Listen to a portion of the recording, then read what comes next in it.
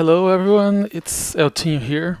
If you don't know me, I'm a Brazilian card game player. I've started playing Magic back in 1996.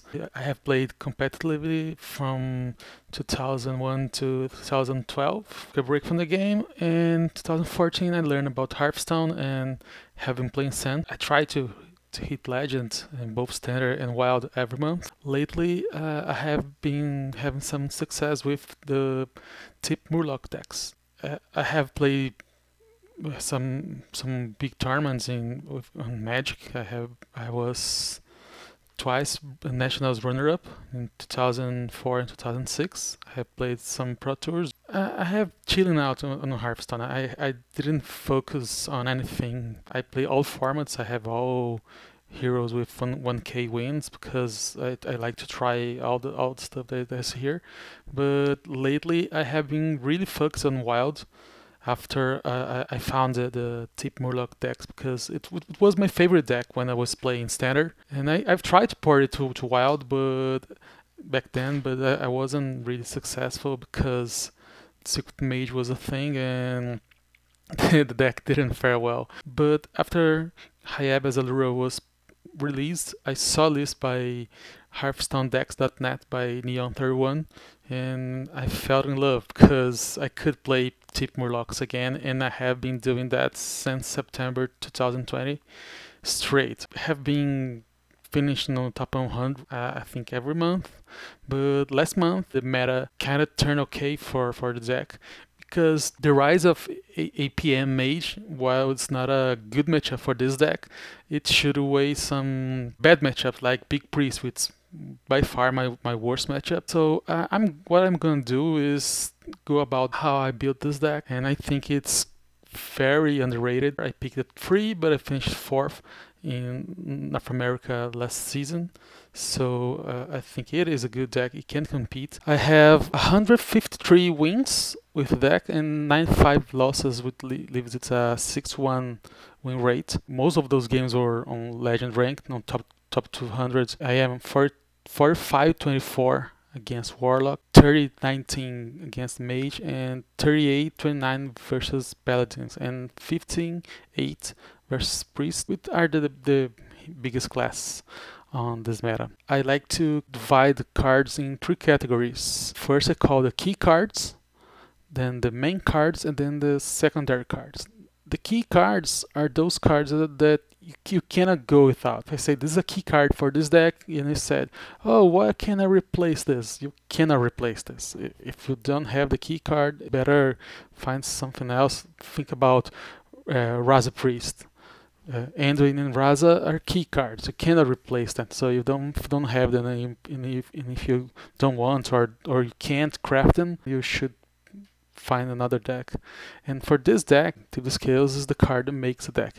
And from this card is where I took the name of this channel and the name I use for the deck. Because you see, Tip the Scales, it's a pun, like anything can happen, everything is awesome, nothing can stop us, and they love those Morlock puns. And this one didn't translate well in Portuguese. So what the localization team made, they picked a song that's from a famous singer, Brazilian singer called Fagner, and his song is actually called Borbulhas de Amor. It's love bubbles, but everyone knows the song as Quem dera ter peixe, which means I wish I was a fish. And they translated Tip the Scales as Quem dera ter peixe. I wish I had a fish. So they made a pun with this song, and so because that, I've called the deck Fagner. They have Murlocs, it's in water, so I went Fagner Blues. That's why the channel is named the Fagner Blues. So you have Tip the Scales, which costs 8 mana, but 8 mana is not usually where you want to be in Wild. So you have Prismatic Lens, which make you cheat the cost for Tip the Scales. What do you want for those Murlocs? There's actually two ways to build Tip Murlocs. One is the OTK, which uses anything can happen and only chargers and buffers, like Old Merc Eye, Bluegill Warrior, Murloc War Leader, and things like that to go face, and anything can happen for a second or third run. But the problem for me with this deck is because you have anything in tip plus lance, can you risk missing a lance, hitting anything when you want to hit the scales, and missing it's game ending. So I'm not kind of that. I prefer this version.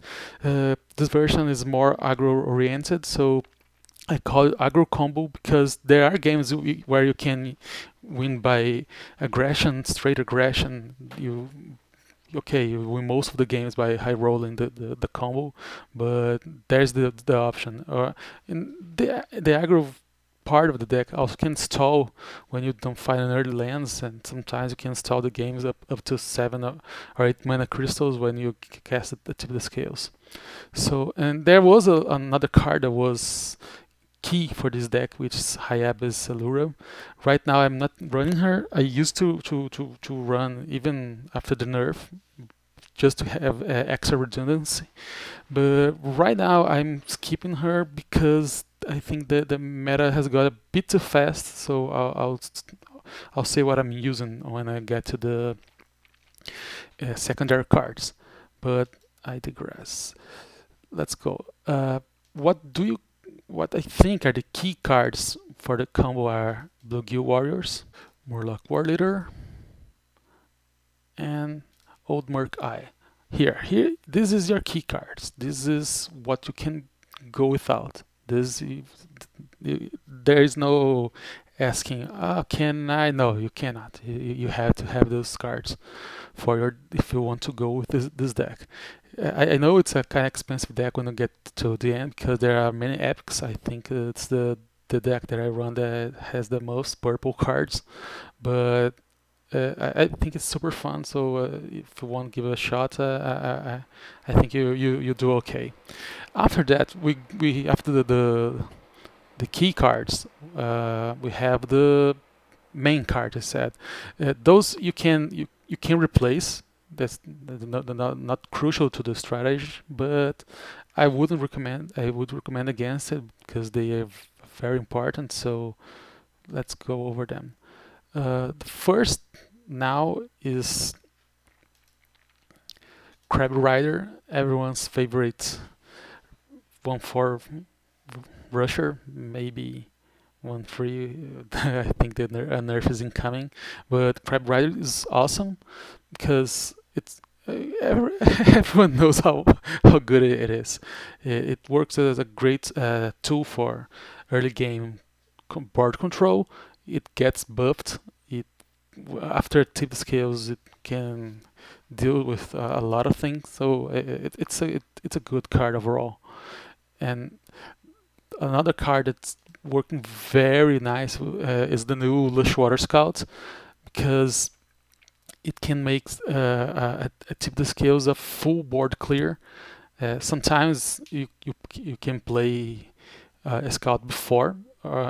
Most times it just gets grabbed from the tip of the scales, and if you and then you need some luck for positioning. If the Lushwater Scout is the first one that comes out, all next Murlocs will have rush, and so they can deal with almost any board. After those two, I really like running Surfingly and Vilefin Inquisitors. Those are good early drop Murlocs. The 1/3 body is very good to hold the fort in the first turn, and their battle cries also are relevant. Vilefin works wonderful with Lashwater Scout. You turn your hero power into a Shaman Galakron hero power, summoning 2/1s with Rush. And Finley can also find good hero powers. Either the Demon Hunter, which is good for early trades, the Hunter to push extra damage, and the Warlock for fine pieces of your combo. And last Murloc that I consider main is mrglglging, which is a great early body, and sometimes it can act as a late game bomb when you withdraw him after 8 mana. But usually the prime gets pulled from the Tip the Scales. But anyway, when you're filling your board a 6/3, it's with Divine Shield works okay. So those are cards I consider main cards. And there's Hydrologist. Hydrologist, if you're running Allura, it's a great card. And even without her, I think Hydrologist is worth a slot because Secret Mage is a thing, foAwA is a thing, and since you run just two little spells, sometimes you need something to proc their counter spells so you don't get completely busted when by that secret. And the secrets are relevant. There are so many good ones. foAwA and Never Surrender are really good versus control. Avenge is a great all-around secret. Reckoning, the new one, is actually very good at killing giants from Dark Lairs or buffed minions from hand buff paladins. So there are use. I think that it's a good card overall. So this 19 cards is what I call the main cards. After here, we have cards that you can argue more if you can cut or not. The first one here, it's General Megasaur. General Megasaur, it's very good in this deck. You don't have buffs like Shaman Murloc has with Nothing Can Stop Us or Everything is Awesome, but the Megasaur, it's great at finishing games. It's usually most of the wins you have when you're not tipping the scales is because you played a good 1, 2, 3 curve into Megasaur. But it's good just for some tempo plays with just one Murloc when you're trying to gain time to buying time for tip the scales. It's a good card overall. I wouldn't recommend cutting it. I have success with two, and the other one is Circus Amalgam. Just before uh, Dark Moon Fairy, was I complained a lot on Twitter that there was no Taunt Murlocs, and it was something that was a problem because many times you against aggro, especially back then when aggro druid was a thing. You would tip the scales and then would just die on the returning turn because they had so much power, and you just ignore your board and went face. So having a taunt that you can pull from tip the scales actually is very good. One thing that happened sometimes is that I got Circus Amalgam so buffed after tip the scales that my opponent forgot about played Samaru for a board kill, but couldn't get friends to trigger because they had to attack the amalgam, and the Samaru wasn't buffed enough to survive the combat, so it would die and wouldn't frenzy. Uh, Other cards that I liked on this deck as secondary, but I'm running right now. Uh, Mermy.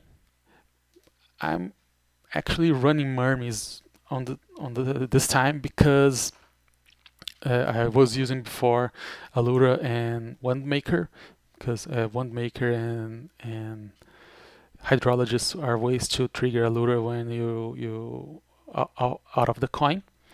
But I'm I was in need to find fight earlier boards and to lower my curve, so I went for Mermies. They work nice versus Darkler, trading their early minions so you can have some time, and it works nicely with the scouts as well.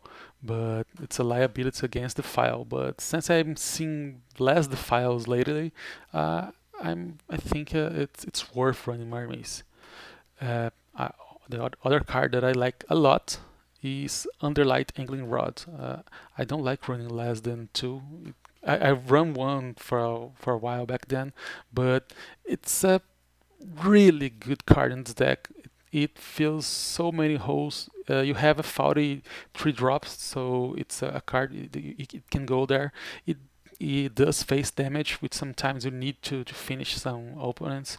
It's board control and it's card advantage. And unlike other decks, the type of the card is actually it's actually relevant. So there are times when you fetch some good class Murlocs like the Shaman ones, uh, the Angler, the big one, the 4/4. I can never remember its name. It it has good pulls, and it's a card I wouldn't run without. And these last three slots here, I'm currently running. Let me change here. I'm running far watch posts. That was the first change I made to the deck to fight the APM manas. Uh, because it's even it was before the nerf, but I continue using them after the nerf, and I think that it's still a good card. I think people are missing on playing it because it's not only good against mages, but it's very good against warlocks. Before I was running this post, my matchup spread against warlocks even was kind of even. I was splitting even with a dark layer, and I had a bad matchup versus the control versions. But Firewatch Post had tilted the matchup on my way, so I'm still running it, and I think it's a good card overall. And the other card that I'm running here is Neophyte, Cultist Neophyte. I start with two, but now I'm running just one. But if the mage population start to rise again, you can go back to two and can even run Lothab. My first list with this deck, I run like this: two neophytes, two watch posts, and one Lothab. But eventually I was cutting them, so I just run these three cards because of this meta. But these are flex slots. For this list, I consider Mermies, Neophyte, Watch Pulse, one of the Angling Rods, and maybe Surg's Amalgam to be flex spots where you can change for other things. I wouldn't recommend cut Hydrologist because Secret Mage is a thing, and you can almost never win versus Secret Mage unless you have Hydrologist. So other cards that have been used I used before and can be used are Fish Flyer. It's a good card, but now that you have Lushfire Scout, it's not as necessary as it was before. You have the also the 3/1 rush, but I don't think it's worth it. You have you can run another one drop Murlocs like Greenscale, Oracle, or Tidecaller, but Tidecaller used to be a very important card before, but now it's the two health. I don't think it's worth but it's good against priest, but not so much. But so I decided to cut. The same thing for Greenscale Oracle. It's a good pull on Tip the Scales, but an awful one when you draw it early. So I cut. Rock Pool Hunter, yes. I used to run my early versions. It's good when you can hit in on a one drop, but I don't run that many one drops, so I eventually cut him. Uh, what else? Toxfin is I run for a while when I was trying to deal with druids and big priests when there were more of those. And Biofin Tidehunter was one card I run before Circus Amalgam exists, just for the taunt, but I don't think it's worth. And yeah, I I think that's it. There are what other flex slots, other options like Broomstick and Barav. I run it for a while, but I wasn't finding it really needed, so I cut it. And that's it. Well, I hope that you have enjoyed this video. I'll try to make more posts.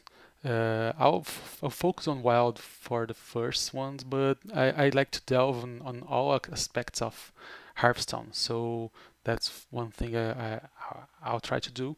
So please subscribe to my channel, and if you enjoyed, please like this one, and let's keep more gurgling. See ya.